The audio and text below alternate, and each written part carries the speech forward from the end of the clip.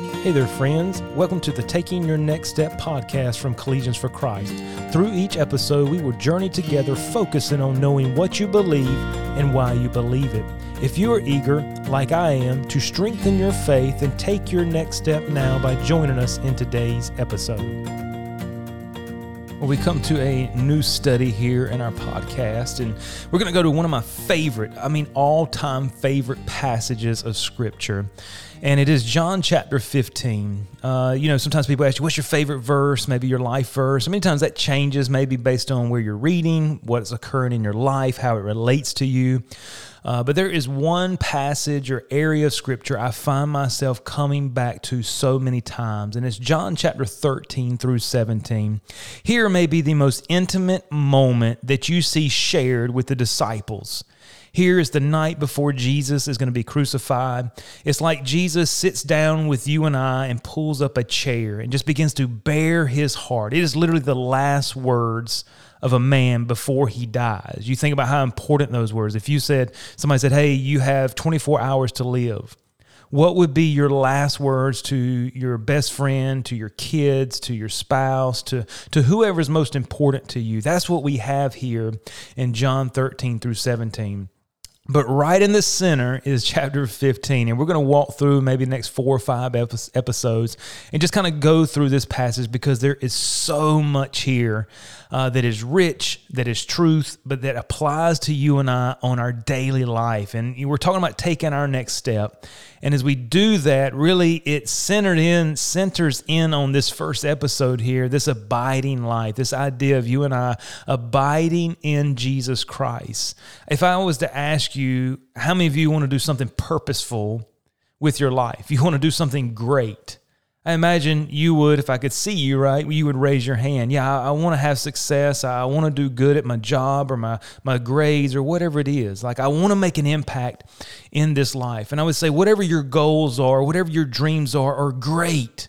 And pursuing those are very important. But we must not confuse those goals with the goal of life. And that's what we're going to talk about here in this passage. Jesus starts out, he's talking to his disciples, and just imagine you're there on your couch, at your kitchen table. Maybe it's your recliner. Maybe it's out in your yard somewhere, and you like to sit by a fire. You like to sit on the hammock. Whatever it is, imagine you're there, and Jesus walks up and pulls up a chair. And he says this, I am the true vine, and my Father is the husbandman or the gardener. Every branch in me that beareth not fruit, he taketh away. And every branch that beareth fruit, he purgeth it, that it may bring forth more fruit.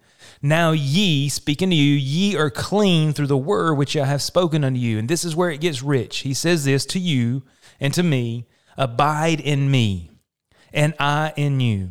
As the branch cannot bear fruit of itself except it abide in the vine, no more can ye except ye abide in me. What is he saying here? I love it. Well, Jesus is the true vine. It's interesting. He's not just a vine. He emphasized there, I'm the true vine. Remember John 14:6, I am the way, the truth, and the life. No man cometh unto the Father but by me. Jesus is the source of life. Jesus is a source of health. Jesus is a source of growth, and he's the source of fruit. God here is the caretaker, the gardener that wants to see the branches, which is you and I, to be super successful, to achieve your goals, to achieve your dreams. And so as the branches, we are completely dependent upon the vine and the gardener, but at the same time, you and I have a specific role to fulfill. As we think about abiding in Jesus Christ, well, the abiding life we're talking about here is a loyal life. I always wonder, what does this abide in me, abide in Jesus Christ mean? If you were to take your Bible, you would see this word mentioned numerous times, I think up to 13 times in chapter 15, as he would go down and abide in me and I in you.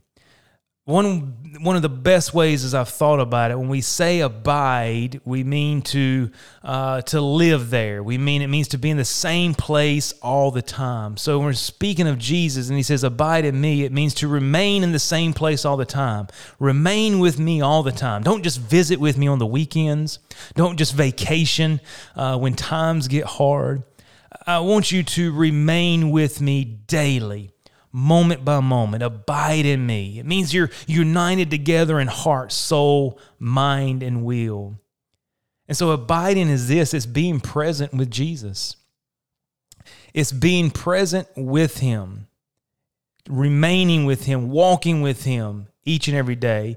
But as I think about that abiding, it is being loyal to Jesus.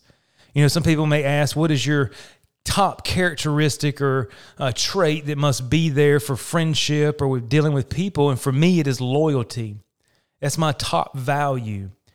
Some of that comes from my background. Some of you that have been listening, you've heard my testimony.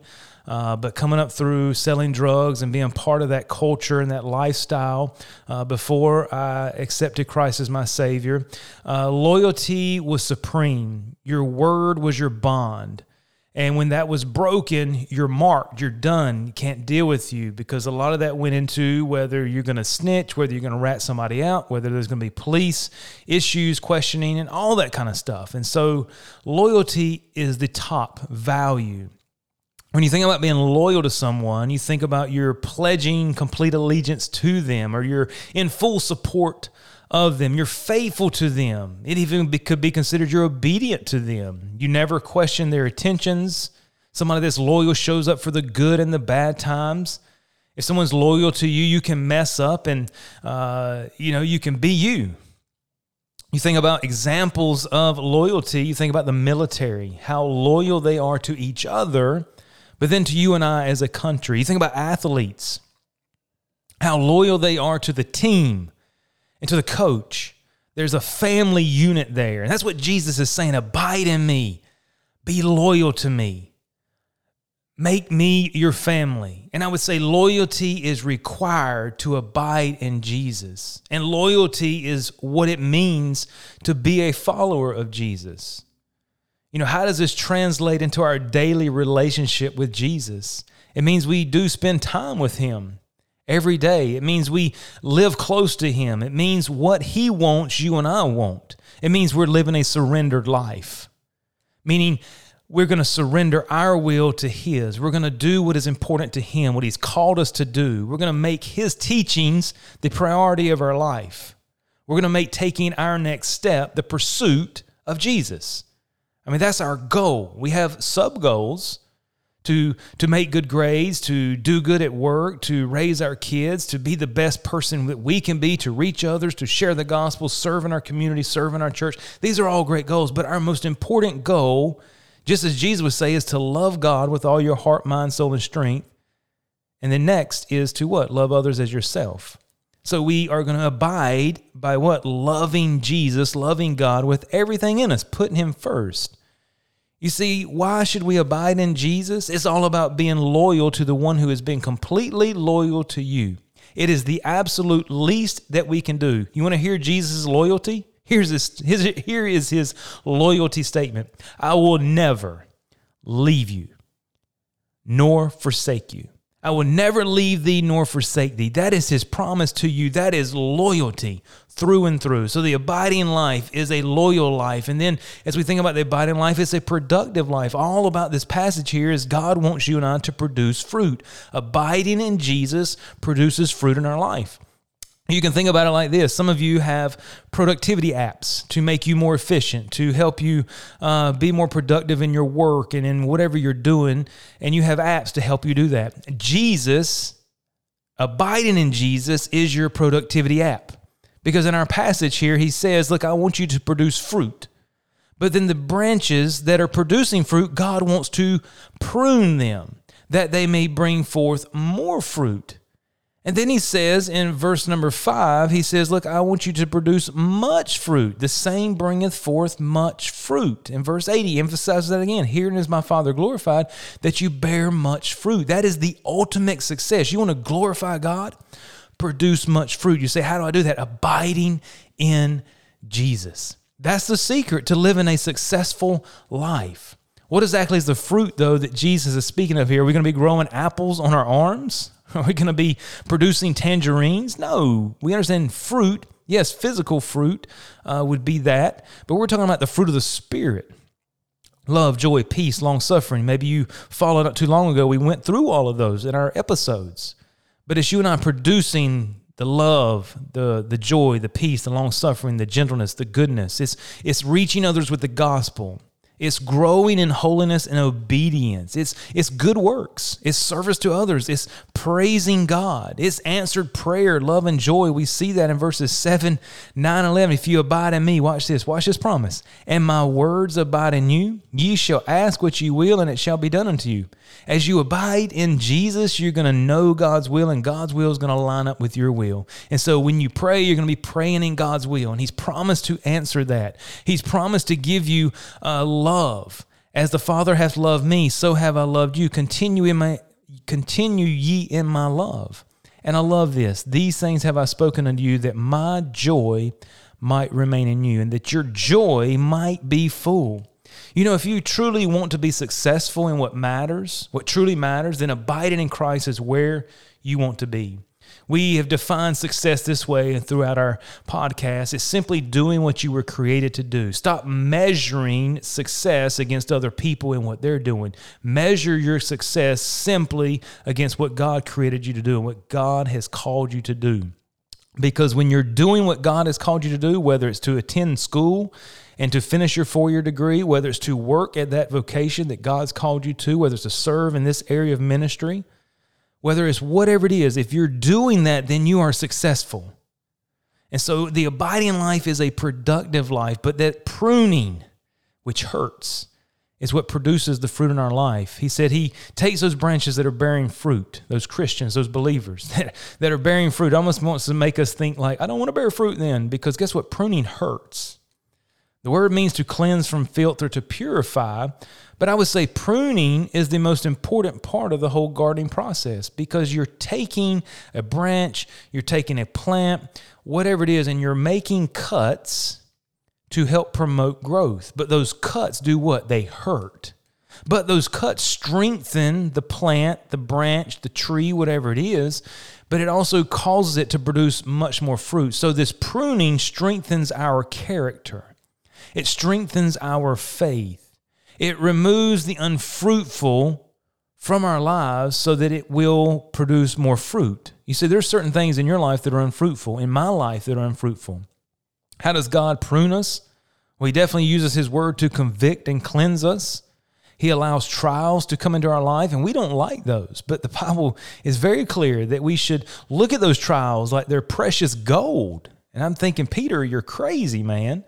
There's nothing about a trial, a hard time coming into my life that I'm going to look at it as, hey, this is precious gold, but it is, because it's evidence that God is working in your life, and it is also evidence that God is wanting to grow you. He is pruning you for the purpose of you producing more fruit, producing much fruit, so that you can do what? That you can glorify Him, as He tells us in verse number 8. But then lastly, and we mentioned this briefly, that the abiding life is a joyful life. You see, abiding in Christ is what claims the promises of God. It's conditional there. If you abide in me, that's conditional. If you do it, and my words abide in you, you shall do this. You shall ask what you will, and it shall be done unto you. And so we have a promise of answered prayer, and then we have the promise of true joy. You see, the world is seeking and searching for joy. Happiness is an emotion. Joy is a state of mind, meaning happiness can't share with other emotions. You can't be happy and sad at the same time. You can't be happy and angry at the same time. But you can have joy and be angry. You can have joy and grieve. You can have joy and be sad, because joy is the inward peace and contentment that is not affected by outward circumstances. Joy is a choice, while happiness is based on circumstances. Joy is constant, while happiness is fickle or temporary. Joy can share with those other emotions, while happiness cannot. So are you abiding in Jesus Christ? Are you being loyal to Him? Because that's what it kind of boils down to. Well, first it begins with a relationship with Him. Has there been a time in your life when you have accepted Jesus Christ as your personal Savior? If you haven't, you can do that now. You call out to Him and ask Him to be your Lord and Savior. And when you do that, He gives you eternal life. And so if you've done that, it happens by spending time together, allowing His words to live in us. It can't happen any other way. You can't remain or abide or dwell, be in the same place all the time without spending time there. There are no shortcuts to abiding in Christ. And it happens by being loyal. And what I mean by this is you're totally sold out to Jesus. You are all in. You've given everything. You're saying, Jesus, I know I'm not perfect, but I'm giving you my life. I'm all in for you. I'm going to follow you. I'm going to take my next step by abiding in you. Thank you for taking the time to listen. If this podcast has been helpful to you, please share it with a friend or subscribe to stay up to date on the latest episodes. You can connect with Collegians for Christ online for more information and resources at cfccampusministry.com.